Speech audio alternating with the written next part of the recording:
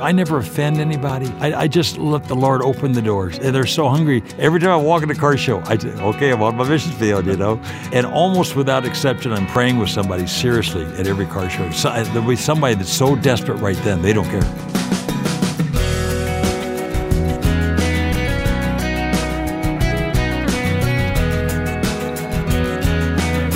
He runs a successful car company, which his grandfather started in 1901. You'll meet Barry McGuire of McGuire's Car Care Products here on First Person Today. I'm Wayne Shepherd, looking forward to introducing you to Barry McGuire, whose life is dedicated to much more than shiny cars.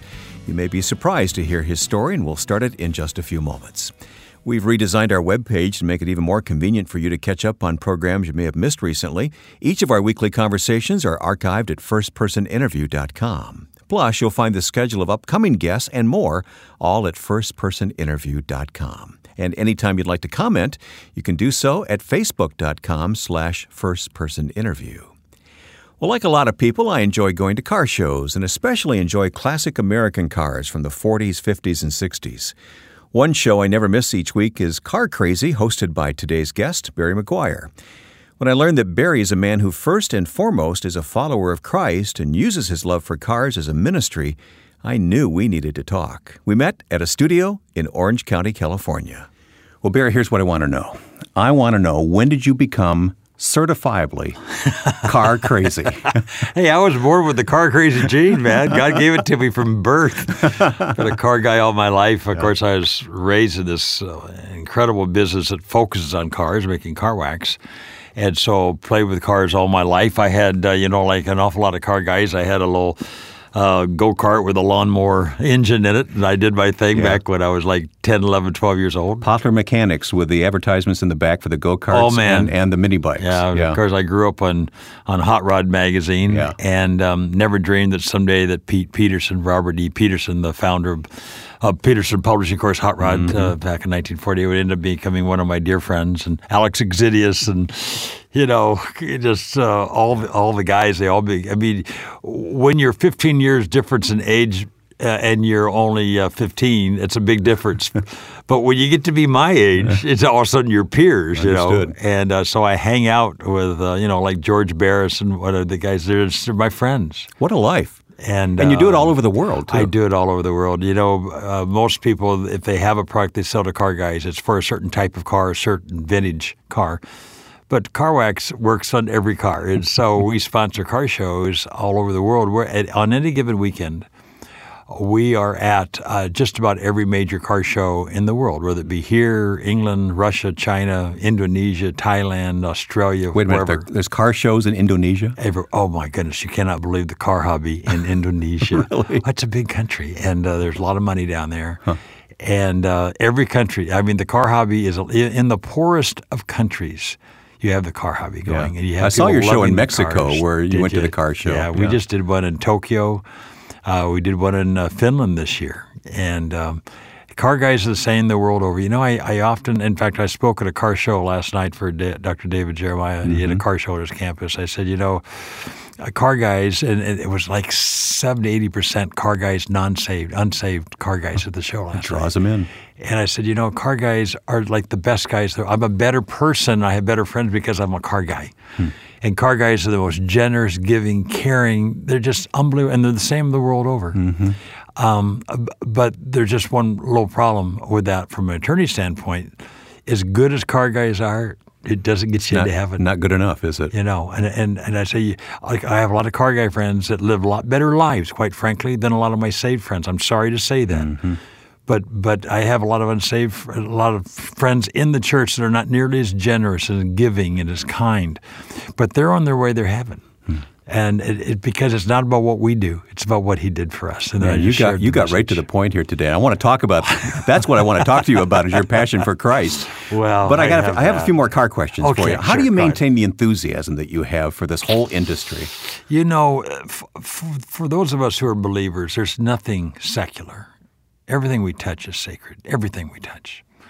So people say, well, how can you have God as your priority, but you still go around talking about cars and stuff? Well, we have lots of loves. I mean, how do you love your wife and love hamburgers? It's like you all love different things. The fact of the matter is, when I love God, then when I love on people, I love cars and whatever, I'm not doing it just because I want to make the people happy or I love cars, but I'm doing it because I do it with God's love. Mm-hmm. God's sharing His love through me. I genuinely love these cars. I generally love on people. But wherever we are, God said, love Him first and love our neighbors. Yeah. And I went through all the programs of how to share faith, and none of them seemed to work for me because they were so structured. And I got frustrated early on because I couldn't get them saved the first conversation I had, And their conversation would go off to left field. I'm trying to get them back to point 3 of my presentation. I used to get mad at them. I got mad at God. It's like I had good intentions, but I finally just got to, just love me and love your neighbor. And so I love on people. So my business is my pulpit, and I'll tell you a story how that started. I got that message from God very clearly one day. Would you like to hear how that started? I'd like to hear. That's what I want to talk to you about, those turning points in your life. Oh, this was just so amazing. There's a layman by the name of Herb Ellingwood. He was the legal affairs secretary for then Governor Reagan. And he spoke at our church at a luncheon because his brother happened to be a member of our church. And so he came. He didn't know anybody. He sat down next to the podium. And for some reason, well, God did it. I don't know why, but there's no other explanation. I got to sit right beside him. And I couldn't wait to go talk to him about Reagan. Do you really pray in Reagan's office in Sacramento? And so I rushed to that seat. And so long before people started sitting down even, I started conversation. We talked nonstop up until the time he got up to speak. He never once mentioned Ronald Reagan's name. He was the happiest guy I'd ever met.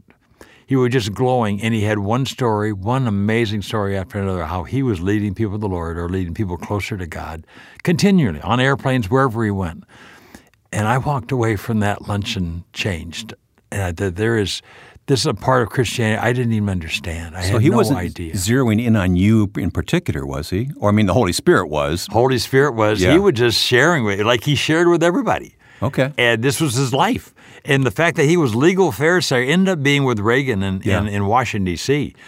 But that wasn't what defined him. What defined him was his purpose was to get as many people to heaven as he possibly could have. Isn't it interesting how God will orchestrate those moments? So you were in the right place at the right time, and his life was open before you? 1973. Okay. So what changed for you at that point? Well, I wanted what he had. See, we're supposed to be the light on the hill, right? And people see God through us and want what we have. I wanted what he had. I was saved. I was doing the work of the church. My dad was the pillar of the church all my life, and so I served. I did everything, taught Sunday school, ushered, sang in the choir, you name it, I did it in the church. But I didn't have that joy. I was doing it. I was being almost, I thought later, almost like being one of our Jewish brothers, where I was just trying to earn my way into heaven. It was a duty to you. It was a duty. I loved it, but it was just this perfunctory thing of what am I doing instead of just a relationship with God. He had a relationship with the Lord that I hungered for. I wanted to have that joy. And so I started sharing my faith. For the next 3 years, just to jump ahead right quick, 3 years I stood it. And I tell everybody, it's like anything else. You start shooting baskets after a while. I got grandkids. They couldn't shoot a ball, but they've lived with basketballs now for years, and now they just shoot the bottom out of that basket. They're just amazing. I used to be able to compete with them. I can't anymore, but they did a lot of practice. Yeah. The more I started sharing my faith, the more effective I got, of course, and I realized it's God's timing, not my timing, and I can't save anybody. And the basic things of soul winning, you just allow God to orchestrate the conversations. And so 1976 comes, and I've decided I'm supposed to go into full-time ministry, okay? I'm supposed to leave the family business, go into full-time. I really felt like that because I was having... The business your grandfather started, your father third ran. Generation. Yeah. I'm the third generation leader now for my family business, and it was a very small business in those days. We were doing less than $1 million, had about 18 employees. And I knew if I left the business, it would fail. So this was a serious thing. So I closed the door to my office one afternoon about 4 o'clock, and I prayed the most fervent prayer of my life, seriously, and asked God, what do you want me to do with my life? If you want me to go into full-time ministry, I will do it. God, I promise you I'll do it. But the consequences of that and the impact on the family business, and I have 2 little girls I got to feed. I don't know how to feed them. It's pretty heavy. So I really need to know if you just tell me. Right. And I didn't say with an audible voice, but I said, I'm almost going to have to hear with an audible voice. You know what I mean? And I finished praying that prayer, and I decided I wasn't going to get any work done the rest of that. So I started putting my papers away, and a guy walked in the door who was from my church. I knew his name was Dave McNutt. I knew he was a missionary kid, grew up in Africa, not too far from my age, a little bit younger. Had no conversation, never had a conversation with him, none at all. And I was wondering who he came to see. And the secretary brings him into my office. He shakes my hand, sits down, and says, "So, Barry, hey, I thought I'd stop by. It's close by. How's it going?" And so I made a snap decision that he was a missionary kid. He's probably not into cool cars and shiny paint finishes. So I started telling him about people I was sharing my faith with. And he came back to me just to rush it right quick. I could go into great detail. But he said, "Boy, God's given you a wonderful ministry here, hasn't he?" And I said, what do you mean by that? I've got to, whoa, you know. Mm-hmm. He said, well, the people you're reaching, a pastor couldn't reach, but as a businessman, you can. Then he gave this message to me, which is to this very day. It's obvious that your business is your pulpit. Wow. And I just sat back. I mean, chills going down my spine. I said, I got to tell you, not 20 minutes ago, I just prayed this prayer. He said, well, that explains it. I said, what? He said, I was driving up Red Hill. I just dropped some missionary friends off at the Orange County Airport, and God spoke to me and said, go see Barry McGuire. Oh, can you see the goosebumps on my arm right now? And he says, I argued with God all the way to your office. I knew where it was, but I didn't want to meet with you. I said, God, I don't know this man. I don't even know what kind of business he's in. I'll make a fool out of myself. He said, when I got to your lobby, I was sure I wouldn't be able to see anyway, and I got right into your office. When I walked, I didn't know what to say. I really didn't know what to say. Just, what do I say? I said, well, how's it going? That was a God moment. Yeah. 25 years passed. God-ordained moment. God-ordained moment. That he would come and speak to you the very word that you needed, the answer to your own prayer. Absolutely. More from Car Crazy's Barry McGuire today, coming up in the second half of First Person.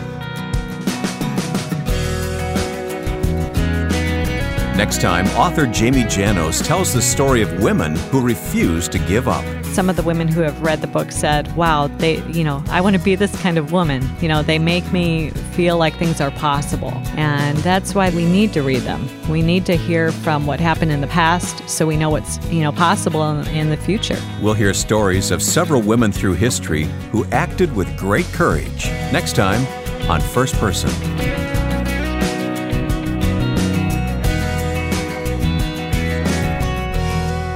My guest on First Person today in the studios of Ambassador Advertising in Southern California. And thanks to Jim Sanders for hosting us in the studio here today. But my guest is Barry McGuire of McGuire's Auto Care Products and Car Crazy on television, which I told you I never miss an episode. I tape them all and go back through them several at a time. We have so much fun doing that. Your enthusiasm is so infectious, and your love for people is so infectious. It is ministry, as we mentioned earlier, but it's full-time ministry. I allow the Lord just to love people through me, everybody I contact. The way I look at it, we're in full-time ministry. Yeah. And every moment of every day, whether it's a body language or whatever, we're moving people closer to God or further away from God. Right. And time's running out. We have to do everything we can to move as many people as we can into fellowship with the Lord. I agree. I don't know if there are going to be cars in heaven and the new earth and all that stuff, but I know there are going to be souls there, right? I keep looking. I haven't seen What are you going to drive on that day? I don't like this thing. It seems like it says there's no seas, and I'm a beach guy. I want to go to heaven, but give me some water. I think the Lord likes water. What's happening here? I can tell you this: you will not be disappointed. All right. Whatever it is, it's better. Yeah, it's better. It's better. I can guarantee that. And I rest in that. I really do. Pick up your story. You are convinced that God wanted you to stay in business as a ministry. Yes, stay in business. And he told me that he was going to give me a ministry in addition. And I knew what he meant by that he would give me a ministry where I could actually train people how to share their faith. I have been speaking for 40 years now to groups. I speak at prayer breakfasts and CEO dinners, and Sunday mornings they'll have car shows at their churches. What a great outreach. And they give the car guys all the preferential space right in front of the front door, and they come in and they hear this guy. Last night I spoke to a crowd that was mostly non-Christian car guys. And I gave them I said, I'm not a preacher. I just want to tell you guys that I can speak in language that's a street language kind of speak, in just real language they can understand. And so I've been doing that for a lot of years, but I knew that there's no follow-up. When I speak, I'm gone and there's no way to follow up. I needed a ministry to go along with it, and I knew that God wanted me to do that. But all of a sudden I'm here, let's say I'm in 2010, and Karen and I keep talking, my dear wife of 50 years, by the way. Congratulations. We decided the commercial property rates have gone down. Let's buy a building for the ministry. So we bought a building in 2010. We said we buy a building, I'll put the stake in the ground, and that'll get us off the dime. We'll start building this ministry. But I didn't. I went down to Australia, and while I was shooting TV down in Australia, I picked up a virus, a God-shaped virus. He gave it to me very specifically. Went to New Zealand, shot some shows there. By the time I got home, I had raging pneumonia. But a virus that nobody could identify. Went up, it paralyzed me between my shoulder blades and down my arms. But when I got home, we were 5 days away from going to the Pebble Beach Concours d'Elegance, of course, the most famous, most important car show in the world. And I didn't have time to go to a doctor. And I have such a strong body. God's given me wonderful health, and I always tough it out. And I just keep on going. I just don't think about sickness. By the time I got to Pebble Beach, I was in excruciating pain. So on a Thursday night before all the big events started on Friday, I went by the community hospital there, which happens to be in the 1 percentile of hospitals, I found out later. And I said, if there's a line there, I'm not going to stay at the emergency room. Well, within 8 minutes, they had me in a private room on oxygen running tests. They didn't even have my name. It was the most amazing experience. Long story short, I'm there for 2.5 weeks. I was dying. I knew I was dying. Wonderful privilege to be able to be right there, 1 inch more and I'm in heaven, and know that our faith really holds. Mm-hmm. And I was no more upset or nervous than I am right now. I got out of ICU, then they put me back in because my breathing was incorrect. I was breathing 40 breaths a minute, and you're only supposed to breathe 20. So they put me on what's called a BiPAP machine, and anybody in the medical field knows that is. I told them I thought the Russians must have created when sodium pentothal didn't work. They put you on this BiPAP, it's a mask on your face and ferocious air, and I was freaking out. And the doctor says, "Can I pray for you?" I said, "Please." And he prayed this Holy Ghost prayer on me. And I just totally relaxed. I saw myself laying on an altar, just hands spent hanging to the floor. And all I could think of saying was, "God, make me a living sacrifice, holy and acceptable unto you." And instantly I was gone from that place after being in the hospital for 2 weeks with all the ICU and all the machines. And they had a thing in my arm that about squeeze your arm off for blood pressure automatically. I had one in each calf to stop blood clots. And I had this mask on my face blowing air ferociously in all the machines. What do you mean you were gone? I was gone. I was in a different place. Total quiet, warmth, peace. Really? It was just the most, it was just amazing, and immediately God started speaking to me. I mean, it was unbelievable. I'm a guy who peddles car wax, you know, and I'm not a spacey guy. I'm not a freaky guy. You're not a mystic.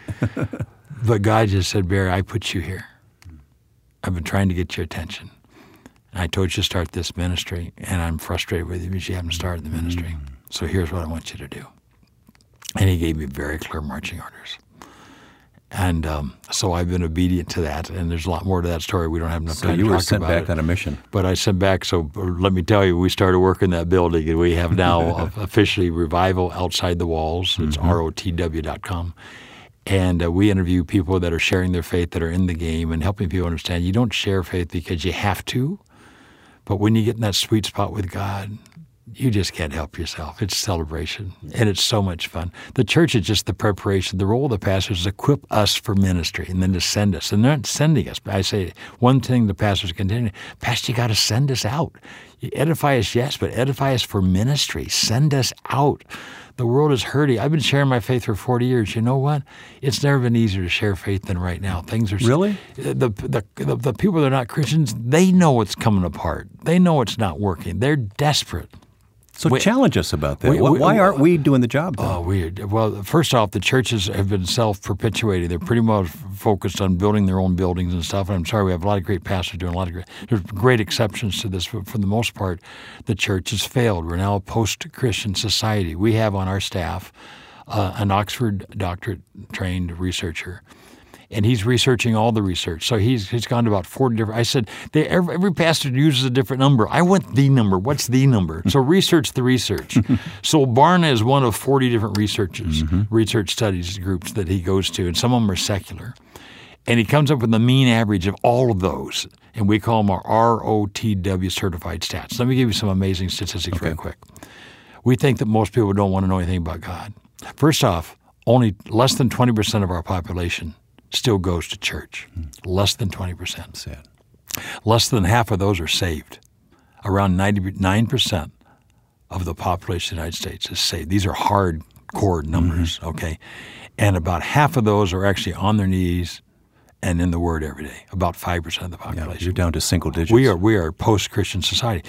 We can't blame the liberals for that. We can't blame the press or the pornographers or the abortionists, any of those people. It's us. You know, there's one thing, I was taught this by Naomi Dowdy, a missionary in Singapore. The one thing that is in common with salt and light, the one characteristic they both have, they both change their environment. And the question for each one of us is, are we changing our environment or is our environment changing us? More importantly, the church. Is the church changing the environment or is the environment changing the church? And I think we know the answer to that. The bareback pogo way back with the cartoon picture, we met the enemy. It's us. Yeah. It's us. We failed. And so, but I do think that the major reason God wants us to share our faith, it's the only thing He mandated. We will share our faith. We are Christ's ambassadors. Go into the world. That's to each of us. We're the church to do that. But I'm convinced He did that secondarily to win the lost, and most importantly to win us. Because if we're not giving out, it's not fresh every day, and we don't use it. We hear a sermon; it's a life-changing sermon. 2 weeks later, we can't even remember what it was, unless we pondered it and thought about it and shared it with other people. And it's in the sharing that we grow, and sharing gets us into the game. And so every day is an adventure. If the gospel's not going out from us, it may not be in us. Yeah, and it's just, and there's a sweet spot. I say there's a 5-step formula to serving God. First one's fear. Fear of the Lord is the beginning of wisdom. And that's just mean awe, just to be, oh, God, you're awesome. Second part of that is trust. You can't love God unless you trust Him. So you need to He wants us to put into the test. You're praying for this, but you have to pray with whole faith. Trust the Lord with your whole heart. 99% doesn't work. In James 1, it says, if you waver at all, don't expect to receive anything. You have to have wholehearted trust. Most Christians are praying and then still worrying. Folks, if you're worrying about something you prayed about, you're not trusting. You can't do both. You make up your mind. He'll let you flap in the wind forever. It's true. When you finally come to Him in complete trust and give it up and don't fret, and just and folks, I've been through hell. I had a daughter lost to drugs, a married daughter who was beat by her husband and had 3 boys, and she went to drugs for 10 years. I never lost heart. I always heard God's going to use this for His glory. He's going to give you innocence. And guess what? She's working for Teen Challenge. I saw her on your TV show, right? Yeah, exactly. And I've had so many things. I had a venture capital partner who was going to throw me out of my company 7 years ago. Going to throw me out of my company. I was moments away from that. The night before I knew that was going to happen, and I didn't even pray. I didn't even want to pray, except to say, God, I'm afraid to pray. I don't want to pray for anything except your will be done. It's your company. I gave it to you a long time ago. I'm not going to worry about this. I'm not worried. I'm fine. And I slept like a baby.